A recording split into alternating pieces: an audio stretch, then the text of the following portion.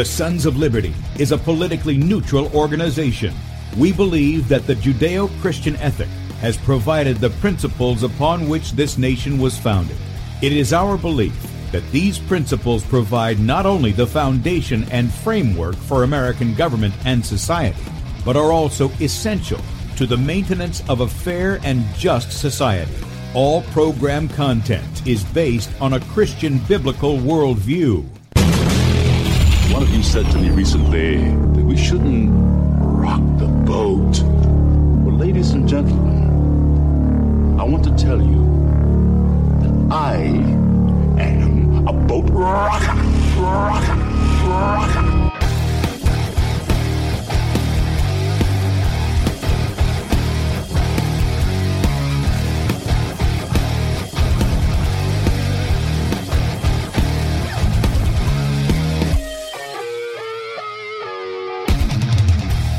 I will not wear the mask. I will not wear the mask. I will not wear the mask. I will not wear the mask. I will not wear a mask. I will not get the vaccine. I will not get the vaccine. And I will not get the vaccine. I will resist evil. I will resist evil. I will resist evil. I will submit to God. I will submit to God. I will submit to God. And we are the sons. Yes, we are the sons. In the Lord I will praise His word. In God I have put my trust, and I will not be afraid. Hear my prayer, O Lord, and let my cry come to you. Do not hide your face from me in the day. For the Lord is the great God, and the great King above all. Rise up, O Judge of the earth, render punishment to the proud. Lord, how long will the wicked triumph? Righteousness and justice are the foundation of His I hate the work of those who fall away. With my mouth I will make known your faithfulness to all generations. For I have said, mercy shall be built up forever. Your faithfulness you shall establish. On an instrument of 10 strings, on the lute and on the harp, with harmonious sound. For you, O Lord, have made me glad through your works. I will triumph in the works of your hands. Are on high forevermore. For behold, your enemies shall perish. All the workers of iniquity shall be scattered. I will defy tyrants. I will defy tyrants. I will defy tyrants. I will defy tyrants. I will defy tyrants. And good day, America. Welcome, Christians, conservatives, constitutionalists, liberals, libertarians, communists, Islamists, LGBTQ, RSTV, WXYZ people. All the boat rockers are in the house, and anybody else I may have missed to the Sons of Liberty radio show here on Red State Talk Radio, where we use the Bible and the Constitution, not to see who's on the right or the left, but who is on the straight and narrow. I'm your host, Tim Brown, coming to you live from the U.S.-occupied state of South Carolina, the editor at sonsoflibertymedia.com, and for our Muslim friends, I'm the infidel that Allah warns about. I hold to the book, the Bible, as the authoritative Word of God. Glad that you guys have joined us this morning. If you'd like to check us out online, please do so. sonsoflibertyradio.com and also sonsoflibertymedia.com. In fact, if you're listening by way of Red State Talk Radio and you want to watch the video portion of the radio show, that's right, you can see the face that's made for video, head over to sonsoflibertymedia.com and you'll see two videos at the top of the page there. The one on the left is an educational video from Bradley. This was his prayer that rocked the Capitol up there in the Minnesota State House. You guys, you can pick the DVD up if you want to do that in our store. But this is where he went there. He was invited to give the prayer, gave the prayer in Jesus' name. And the right and the left lost their minds, their collective minds, censured him. Within 10 minutes, I think of that, 2,000 outlets across the United States had maligned him, said he said things he didn't say, and it's just ridiculous. It really is. And then they brought their own little milquetoast, syrupy, panty-waisted chaplain in to give a prayer that sounded like he was praying to himself because he never addressed an entity at all, much less the God of the Bible in there. So if you want to check that out, that's available up until 3 o'clock this afternoon, at which time, I don't know. I don't know if he's going to be live at 3 or if he's going to have another video up. But either case, that'll be happening on the left side of the page. On the right side of the page is where we're at. Click on the play button, blow it up on whatever device you've got, and then in the bottom right-hand corner, there'll be a Rumble icon. Click on that. Join us in the chat on Rumble. By the way, we are streaming live also to Rumble at Sons of Liberty Radio Live. We're on beforeitsnews.com, top of the page there. DLive.tv at The Sons of Liberty. A variety of Facebook pages that bear my name, both personal and public.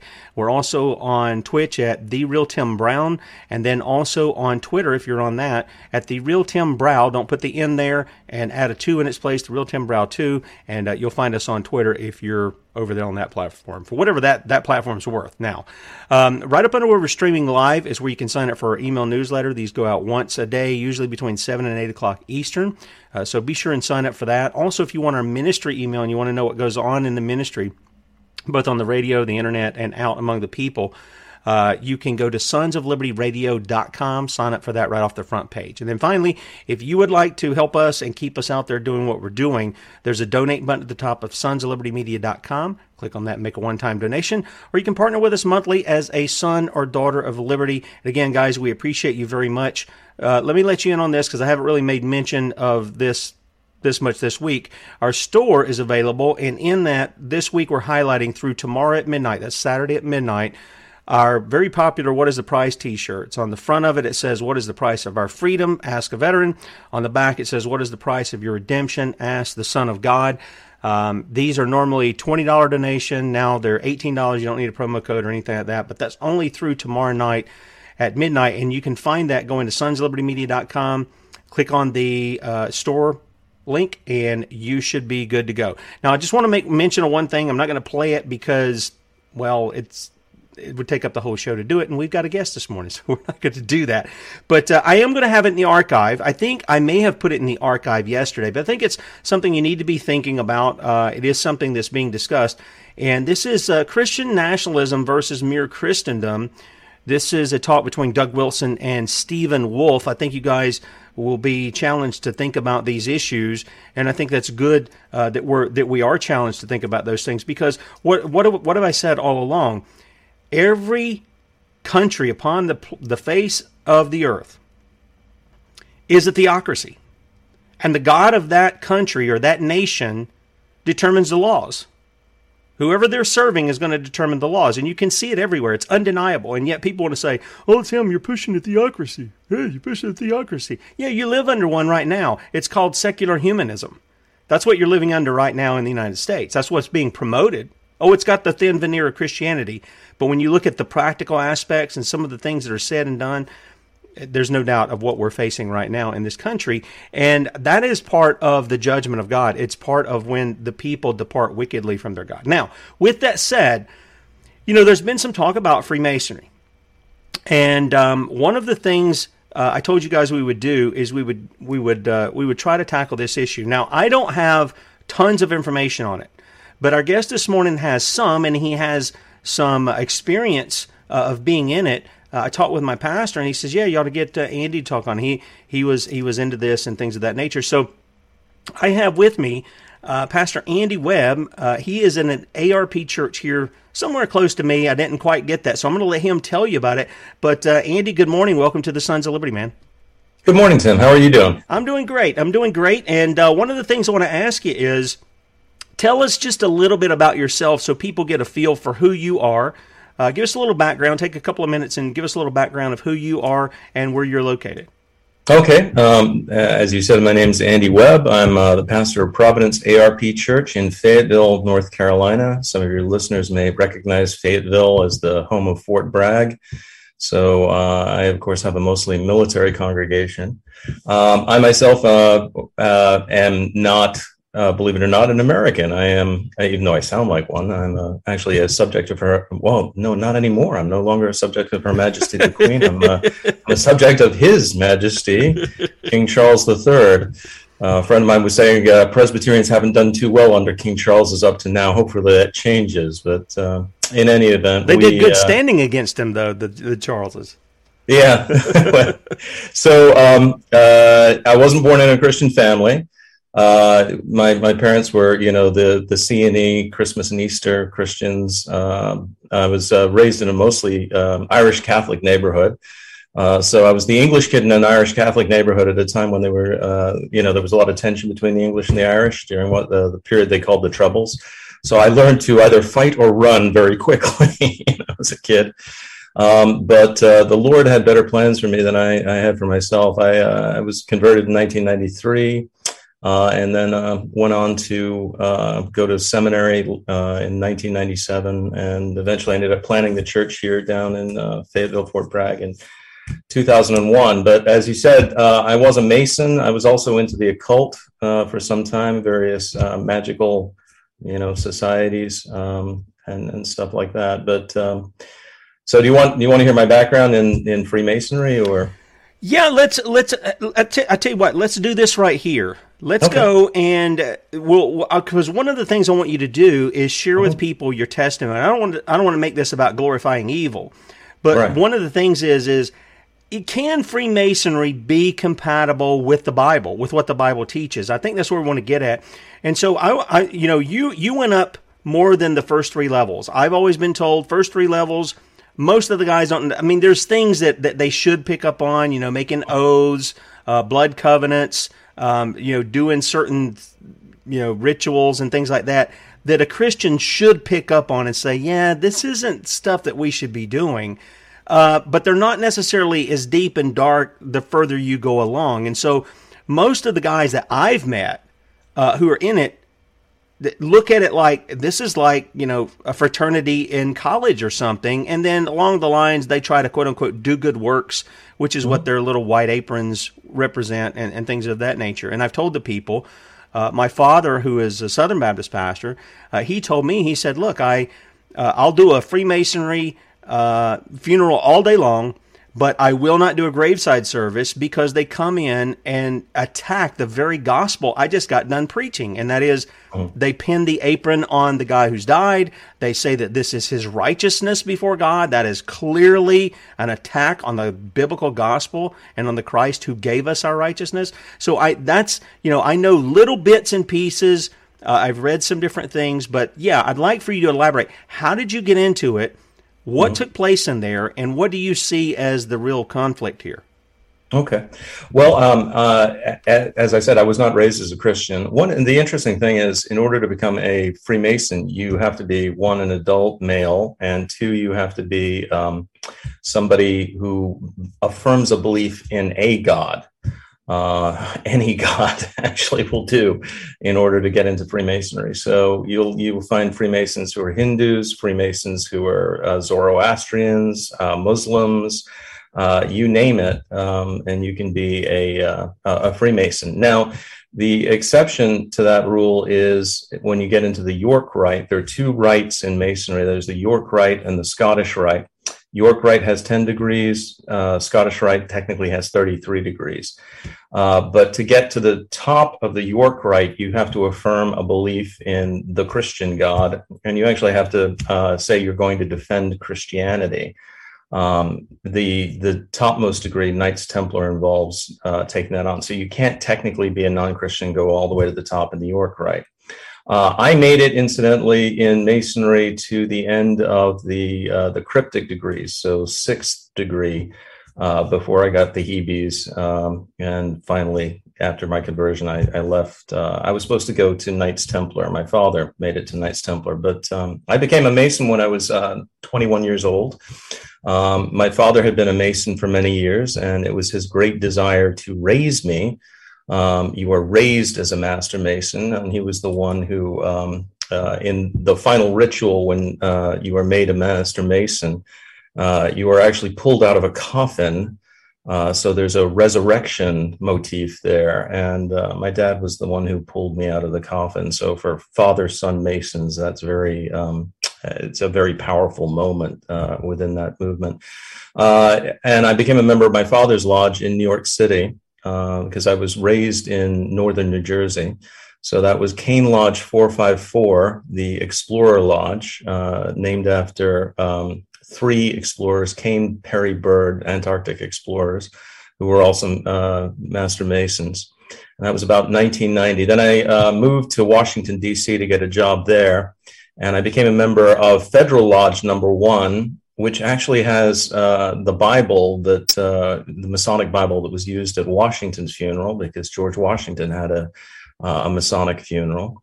And then, believe it or not, Federal Lodge had had a ton of homosexuals within the lodge, and things got weird and uncomfortable. So I moved on to Naval Lodge number 4, which was mostly ex-policemen and guys who had worked in the Navy Yard, down there in Washington, D.C. It was a much more staid lodge. And I stayed there until a little while after I became a Christian.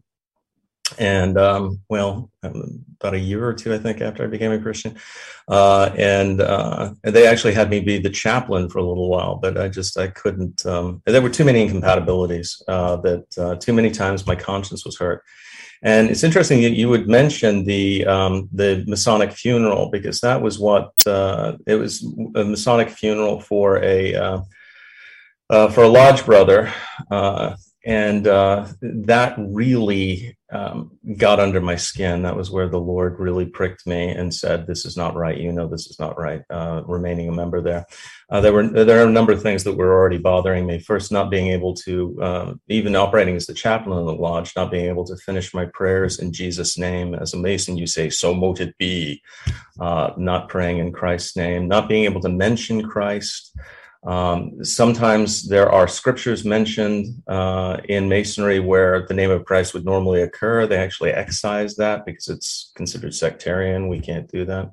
But the Masonic funeral, as you said, they have the apron, and then they place a sprig of acacia on the breast of the dead brother, indicating the evergreen, indicating immortal life and their assurance that he has gone to be with the grand architect of the universe in the Grand Lodge, in the Celestial Lodge. And in the Masonic funeral ritual, they actually affirm that the brother has entered into heaven based upon his good works, on his being a good master Mason, and that no one can deny that, you know, he has entered there, and that we'll all be there together. And that's a full frontal assault on what the gospel teaches us, isn't it? Yes, absolutely, it is. It's universalism. It really is. There's Jesus in Masonry is a moral teacher, but he is not the only redeemer. Now, you can be a Christian and a Mason. They make that point. But the importance of the Bible as the only revealed source of truth, as God's only revelation, as the only rule for our faith and practice, that's negated. It is a source of light, but it is not the only source. So if you're in an area where it's majority Muslim, you would use a Quran. If you're in an area that's majority Hindu, you would use the Vedas and so on. You don't use the Bible. If you have a candidate coming in who's of a different faith, then for instance, you would if he was Jewish, you would use a Tanakh, a Jewish Bible. So it's all pluralism. It's very close to liberal Christianity, and the idea, you have the spokes of the wheel, and at the center is God. Sure. And the spokes are the many different religions that will take you there. Masonry makes that explicit. They, there are many paths to God.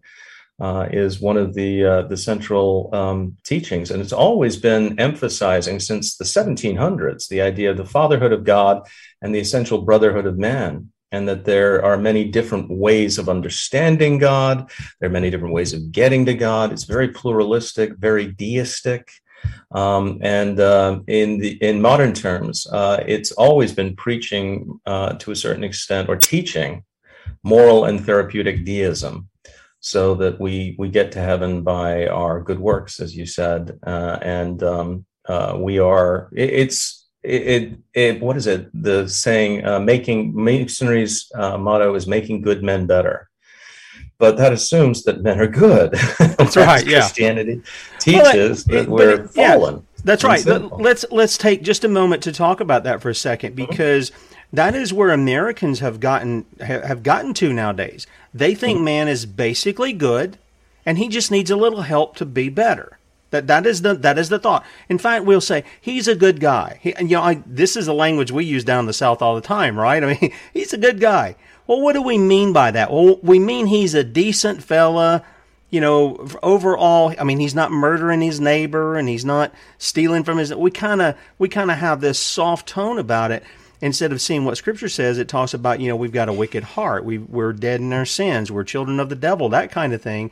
And what we need is we need a new heart, and we need a Savior from sin, not just to deliver us somewhere out in the future from the wrath of God, but even now to deliver us from that. And so it is incompatible with that. And just to clarify, when you were saying that a minute ago, and some people in the chat were picking up on it, where Masonry allows you to be a Christian and a Mason, what you're saying is they allow you to identify as a Christian. You can go to a Christian church and all that. That's what you're saying. Not that necessarily you're regenerate, but that you can identify with that. It's just we're not going to put Jesus up here above everybody else who might be in the room because we got some secularists and we got some Muslims or some Hindus or whatever. I think largely here it would be people who identify as Christian, but you have that kind of stuff going on. Now, how does that work in times past? We did a book when I was at Nicene Council. We did a book. It was the 5th chapter. Dr. Gary North, who passed away this year, used to work for him. He did a book. He wrote a book called Political Polytheism, and the 5th chapter, which was like, I don't even know how many pages this thing was as a hardback that we printed out. It's huge. Just the 5th chapter was over 400 pages, and we reprinted it, called Conspiracy in Philadelphia. And you can get the PDF for this. I'll have a link for that if anybody's interested in reading it. But Dr. North went back and started breaking out some of the things, and then we followed up with a documentary called We the Deceived, and he began to lay out how even our early founding as under the guys who established the Constitution, some of them were Freemasons. And even back before then, we know that some of that had developed within the colonies, even though I believe that our initial founding, I don't think there's any dispute about when the Mayflower Compact was set up, what their goal was. They were there for the advancement of the gospel and for the advancement of the kingdom of God in Jesus Christ. They were very explicit about it, and their laws that they developed they would cite the Bible. In fact, the states, many of their laws cited Scripture for why it was a law and why they brought justice in the way they did. So when we go back here, my friend Mr. Wordsworth was pointing out the big G there. You were talking about the great architect of the universe. He was pointing out it stands for Gesu. I guess that's how you pronounce it, Gesu, and it's tied back with the Jesuits. So what's actually going on there? What is this? Let's start with that.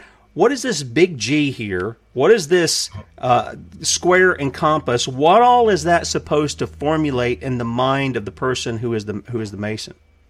Okay, so when you're in a lodge room, okay, the central focus, and you'll have the checkered floor.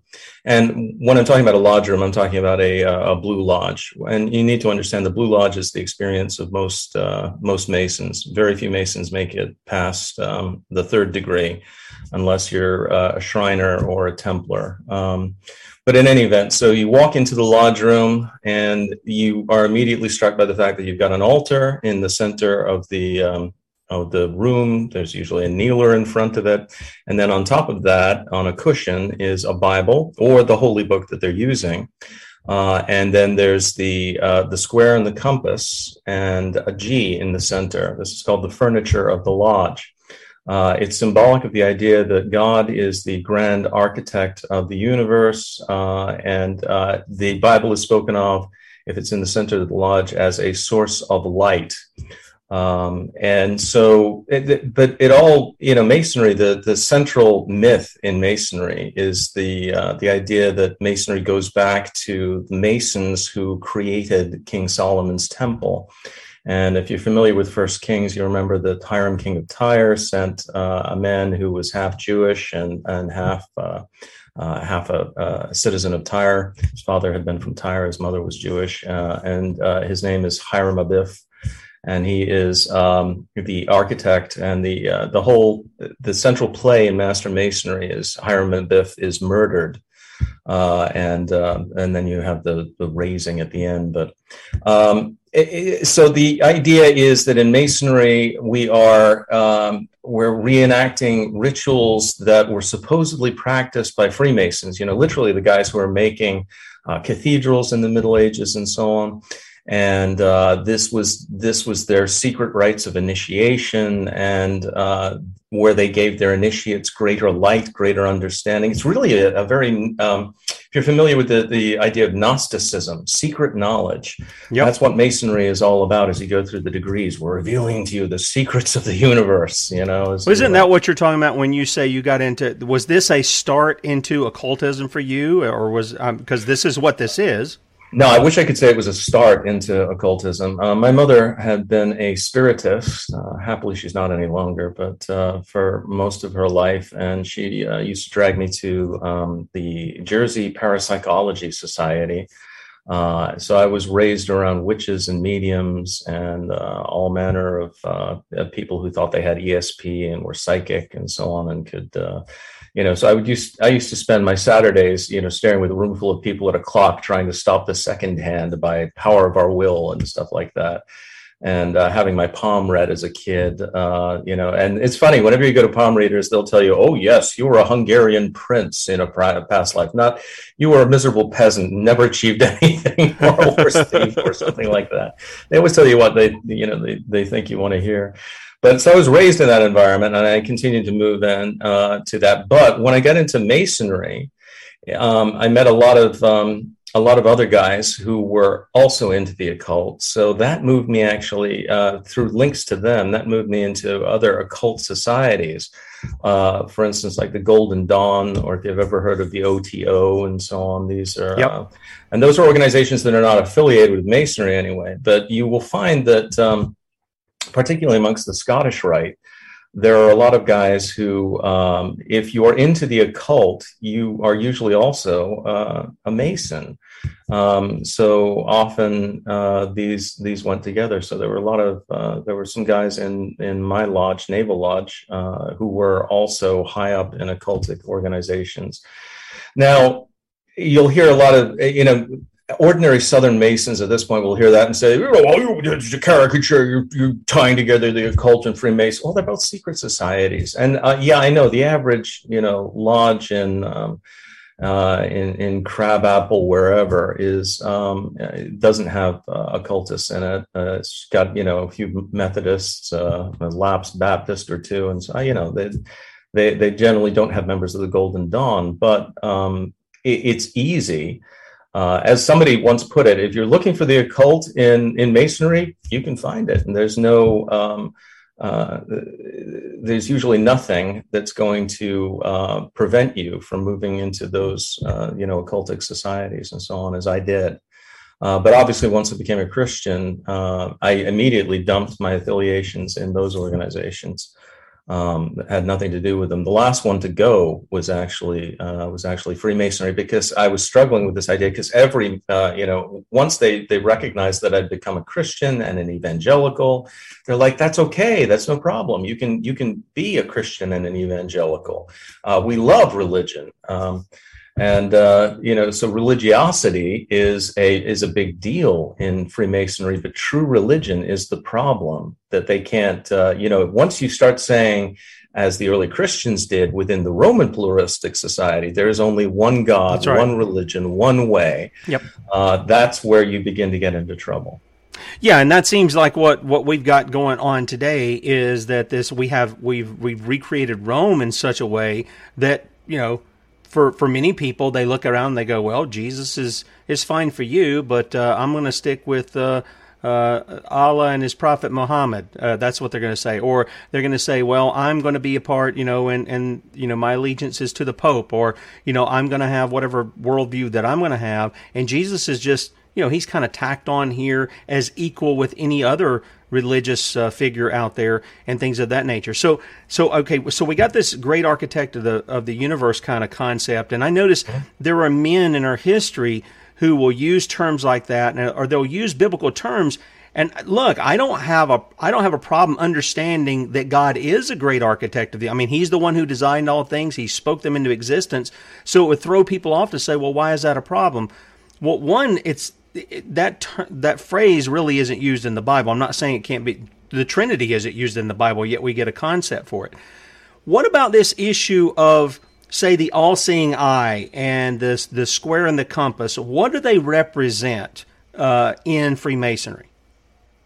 Well, the all-seeing eye is once again that's deistic stuff representing the omniscience of God. But the square and the compass really are the idea of God being the framer of the universe, the revealer of truth, and so on. You can plumb, and this is one of the things about Masonic ritual. Most of it was written in the 1800s. And so you'll get guys who will say it comes from here, it comes from there, and so on. I mean, most of the Scottish Rite was essentially written by Albert Pike, one guy, and he was borrowing liberally from every source he could, including some occultists. You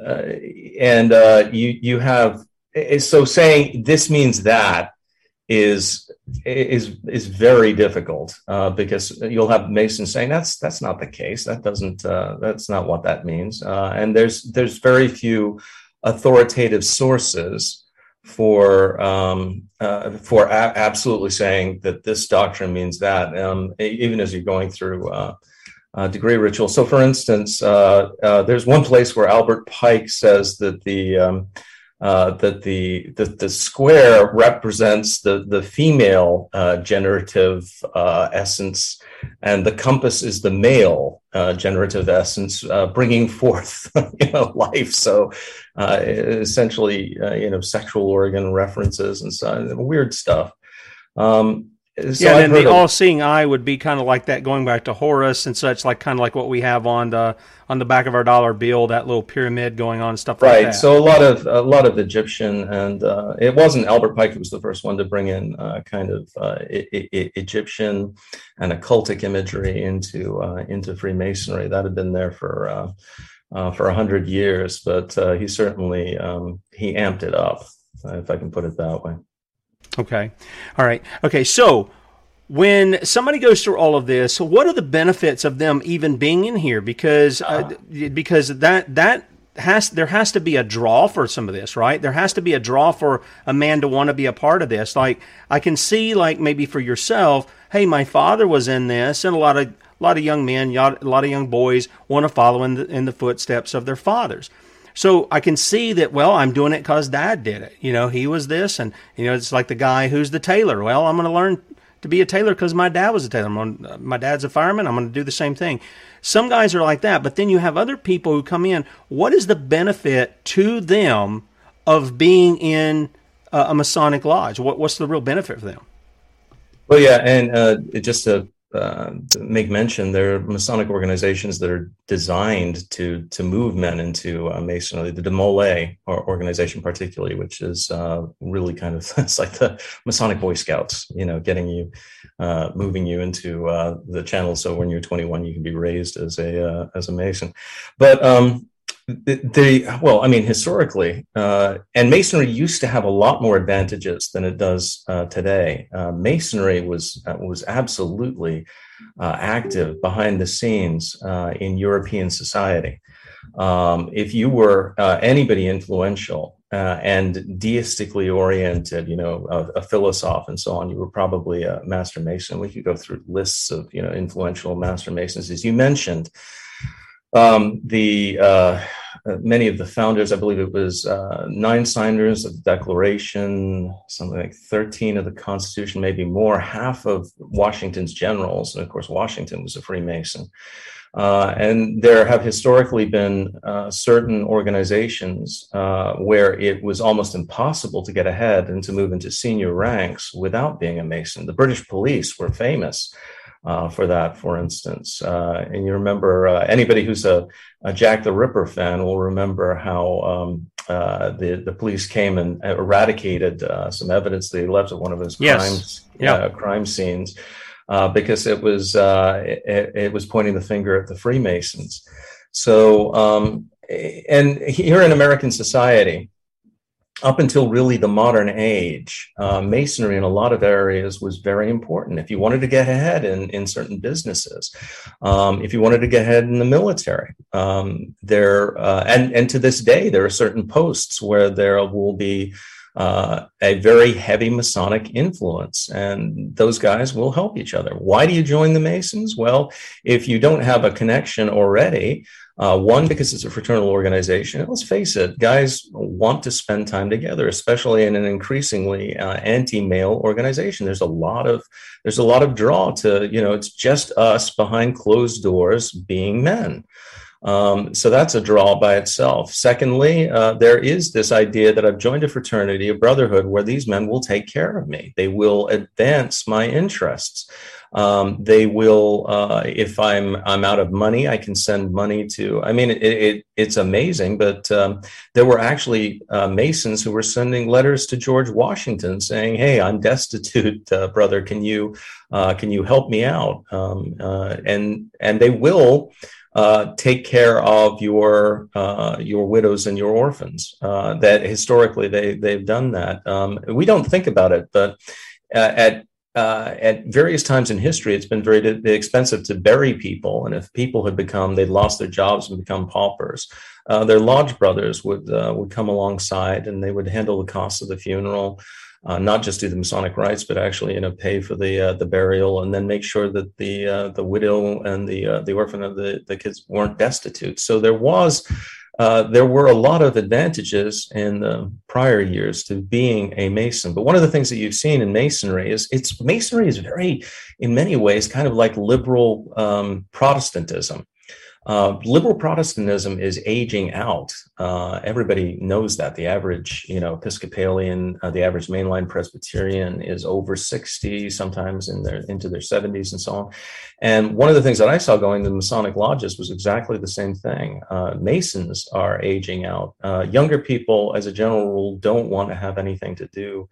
They're just not interested in these secret societies and so on, unless they are being groomed by their dads for that kind of experience. Sometimes you'll see that, but as a general rule, the Masons, in terms of their influence and the number of people who are Masons, that's going down. Yeah, has been for many years. One of the things, I'm seeing some of the comments in the chat too, and you were talking about it. Isn't it interesting how the world takes care of its own, the way you were talking about there? And sometimes they do that better than the professed church does. And I say the professed church. I want to make sure that I'm distinguishing the professed church between true professors or followers of Christ. That they'll take care of their own, but in the same breath that I say that, if you turn on them and you start revealing secrets and talking about these things, my understanding is there's a pretty bloody oath that you take, have your tongue cut out, buried at low tide, and all this kind of stuff. Right. My uncle was telling me, he said, before he passed, he said, you'll get blackballed if you turn on your lodge, if you start revealing things that you're not supposed to be talking about, that they'll blackball you. They'll cut you off from any kind of business you can have. I mean, it is akin to what the first century Jews did to the new Christians. They were cut off from family, they were cut off from business, they were cut off from the society and the things of that nature. Is that still going on, or has that kind of phased out as well? Well, it's kind of like excommunication from the church today. There are churches that still excommunicate, but everybody's like, what does that matter? I'm kicked out by the PCA church down the road for adultery with my secretary. Well, I just go to the United Methodists over there, and they welcome me in with open arms. The blood oaths are not carried out, certainly, and a lot of guys. It's not a case of they turn on the Masons, they begin to reveal their secrets and so on. And I have to tell you, almost every Masonic, in fact, every Masonic secret that I can think of is available on the internet at this point in time. We used to joke, because they would give you these ritual books, and they're not allowed to print the entire ritual, so they print like initials and stuff like that. You're like, this is too easy to understand. I'm just going to buy a Freemason expose book that has the full text in it, and use that to learn the ritual. So it was most of the. All of the Masonic secrets have been spread abroad by at this point. Most men just fade away from the Masons. They stop paying their dues. They stop attending lodge. It's like in the church these days. I never met a Mason actually who was kicked out. certainly I never met a Mason who was kicked out for moral indiscretion. And that is one of the things that you need to understand. And let me just make a comment. It's sort of a rabbit trail, but it's connected. Sure. One of the reasons why the whole Masonic funeral hit me so hard at heart was we were doing a Masonic funeral for a lodge brother. I was the chaplain, so I was one of the guys who were officiating, and I was saying, this guy's in heaven and so on. He was not a good guy. He was not a good guy. He was a veteran of the police, a veteran of the military, but he was a heavy drinker.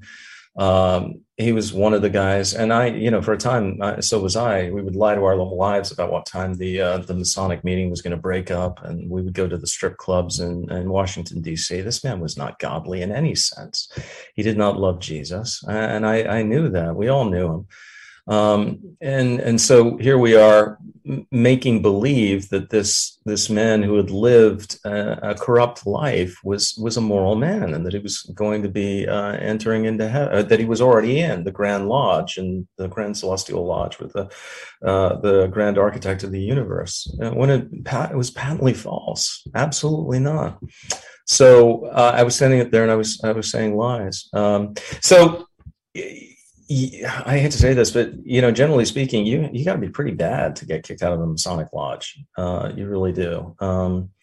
So generally, like I said, they fall away. Just as it's almost impossible to get excommunicated from a liberal Protestant church, it's almost impossible to get kicked out of a lodge. And I know there will be Masons who are saying, no, that's not true. We got rid of that guy and so on. But it usually is not these days for revealing secrets. They're so loosey-goosey. Like I was saying, with the ritual books, we weren't supposed to have these ritual books, but we would buy them, and everybody understood that you're supposed to have everything memorized. We don't have everything memorized. This is not a memorizing age or a catechizing age. So a lot of the rules that were hard and fast in the 19th century have kind of gone by the boards in the 20th century as the organization has weakened and the culture has changed.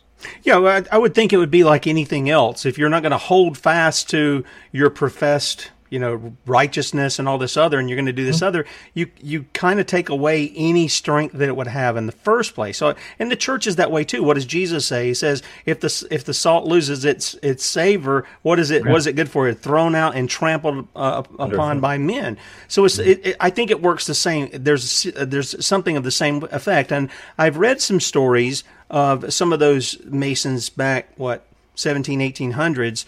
And they did carry out those rituals. And I think some of the stories bear in mind that it was other Masons who did kill those guys, or they disappeared them at the time. We use the term disappeared them now. They disappeared them. So they were dealt with, at least at that time. I'm sure, Andy, that there are people who still take it very serious today, who are in positions of power. And, they still hold to this occultic mentality. I don't know how else you can explain things that come out like we've seen with the Bushes out of Skull and Bones and other things like that. That seems very Freemason-esque, if you will, if you ask me. But well, but you got to remember, Skull and Bones is not a Masonic society. Sure, I get it, but it is a secret society. Absolutely, if you're, I'm not going to argue for a second that guys don't cover for their lodge brothers. You will bend over backwards to try to help a lodge brother out of a jam. Now, specifically, you're not supposed to help them get away with something criminal. That's actually, emphasized in Masonic ritual. But in practice,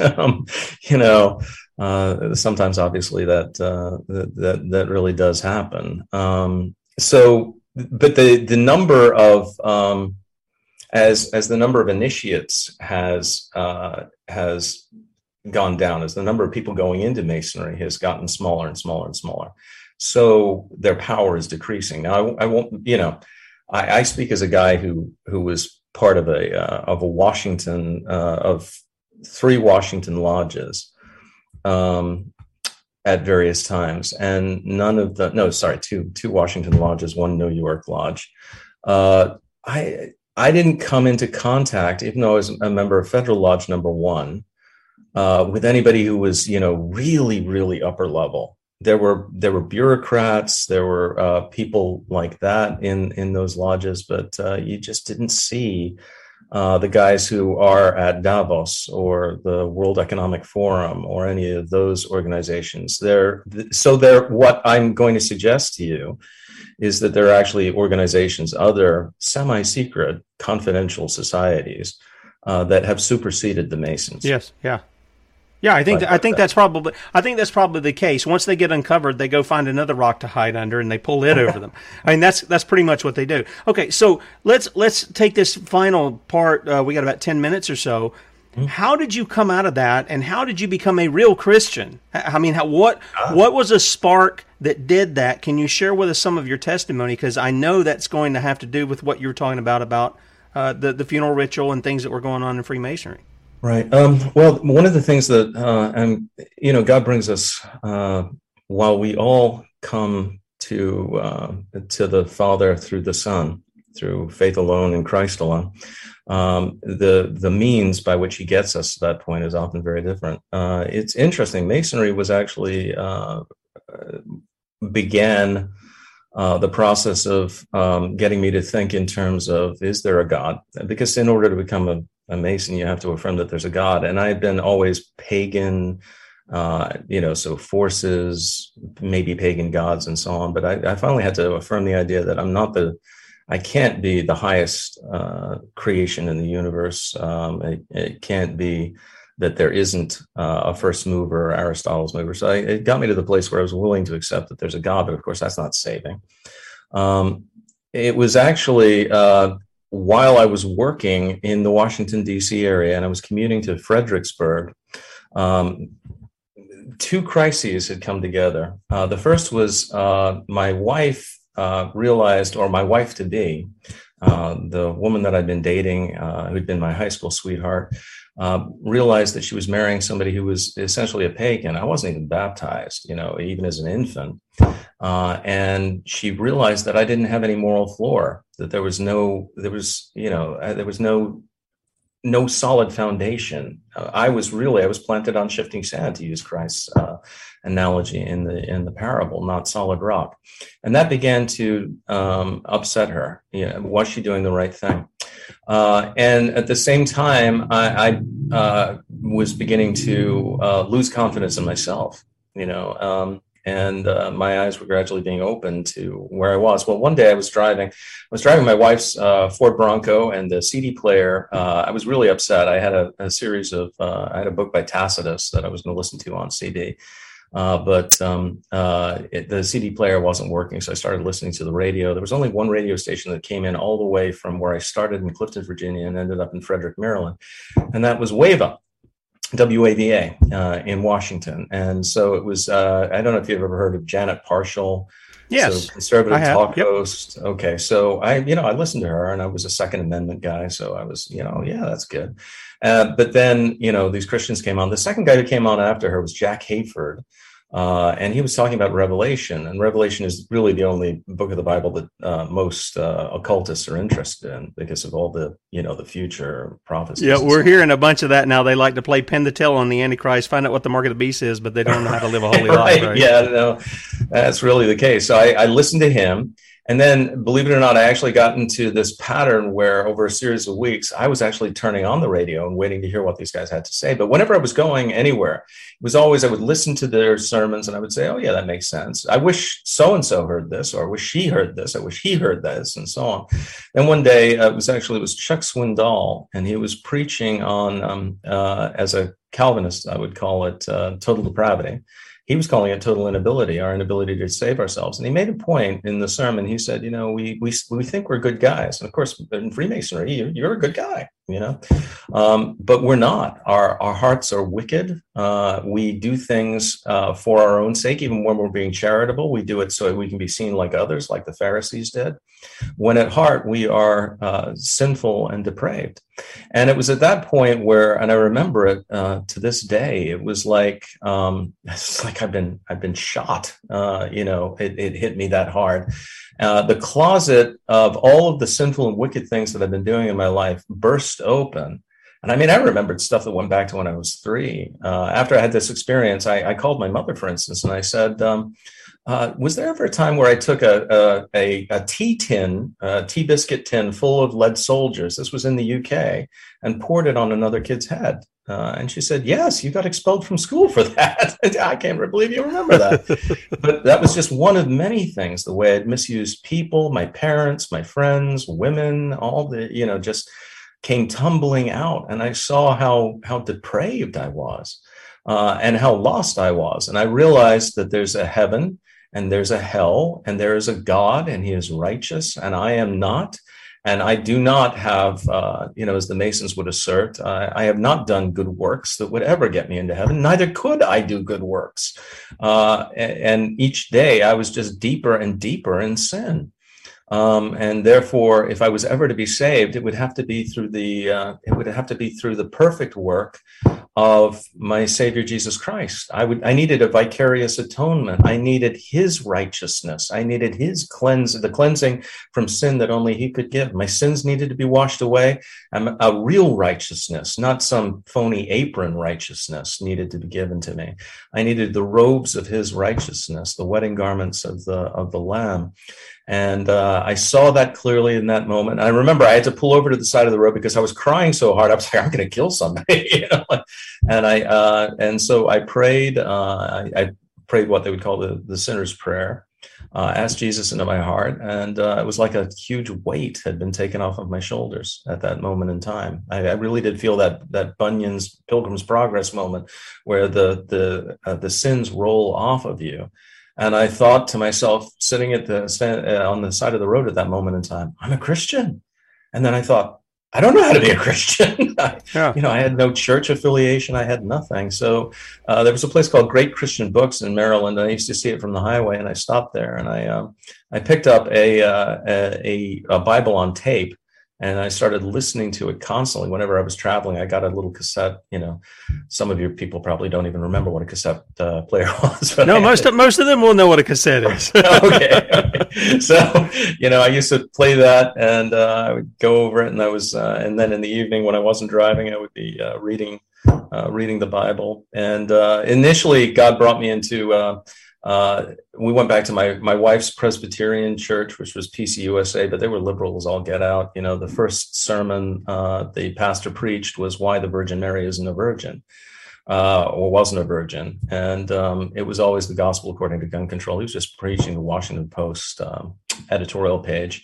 Then I initially moved towards the Assemblies of God, but some of the stuff that went on in their worship services freaked out my wife. Something's not right.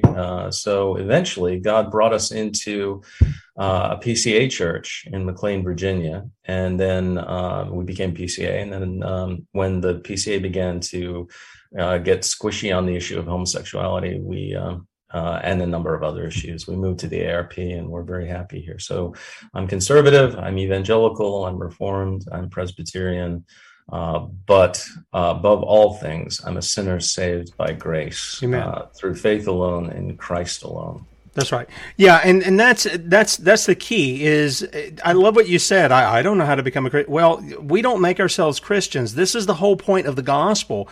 It is the work of God in us. It is what He does in us. It is not what we're doing. So I tell people, I don't know how many times I prayed the quote unquote sinner's prayer, and nothing happened. You ask Jesus in your heart. Well, I don't even see that in Scripture. What I see is you must be born again, and you've got to turn from your sin. And the sinner who is the law is held up to him that drives him to Christ. It shuts his mouth, and he has to say, "I'm guilty. Have mercy on me, O Lord." The publican and the Pharisee in the temple together, he beats on his chest. The one guy is saying, "God, aren't you glad you got a guy like me on your side?" And the other guy is in the corner beating on his chest going, "Have mercy on me, a sinner." I mean, he that's all he knows how to say. I know that was my conversion experience. It was, I didn't know, being raised in a Christian home, I didn't even know things to do. It was just what came out of my heart, which was because that's what God put in it. He gave me a new heart in that. So I appreciate, Andy, you spending some time with us. You know, I know some people have had some questions. Look, I understand in some circles it's probably more serious than it was before, and some it's way less than it was. Nevertheless, the fact of the matter is these secret societies are things that are not commended by Scripture nor the Lord Jesus. All things that are done in the dark are going to be brought to the light. You know, what's done in secret is going to be shouted to the housetop. So, Andy, we appreciate you spending time with us, and hang on, and I'll say goodbye to you off air. Guys, be sure to catch Bradley today at 3 p.m. Eastern, or we're going to change over to the other, and we'll be back with you in the morning, bright and early, 8 a.m. with Kate Shimarani. Don't know who we got coming on with her, but we'll talk to you then. See ya.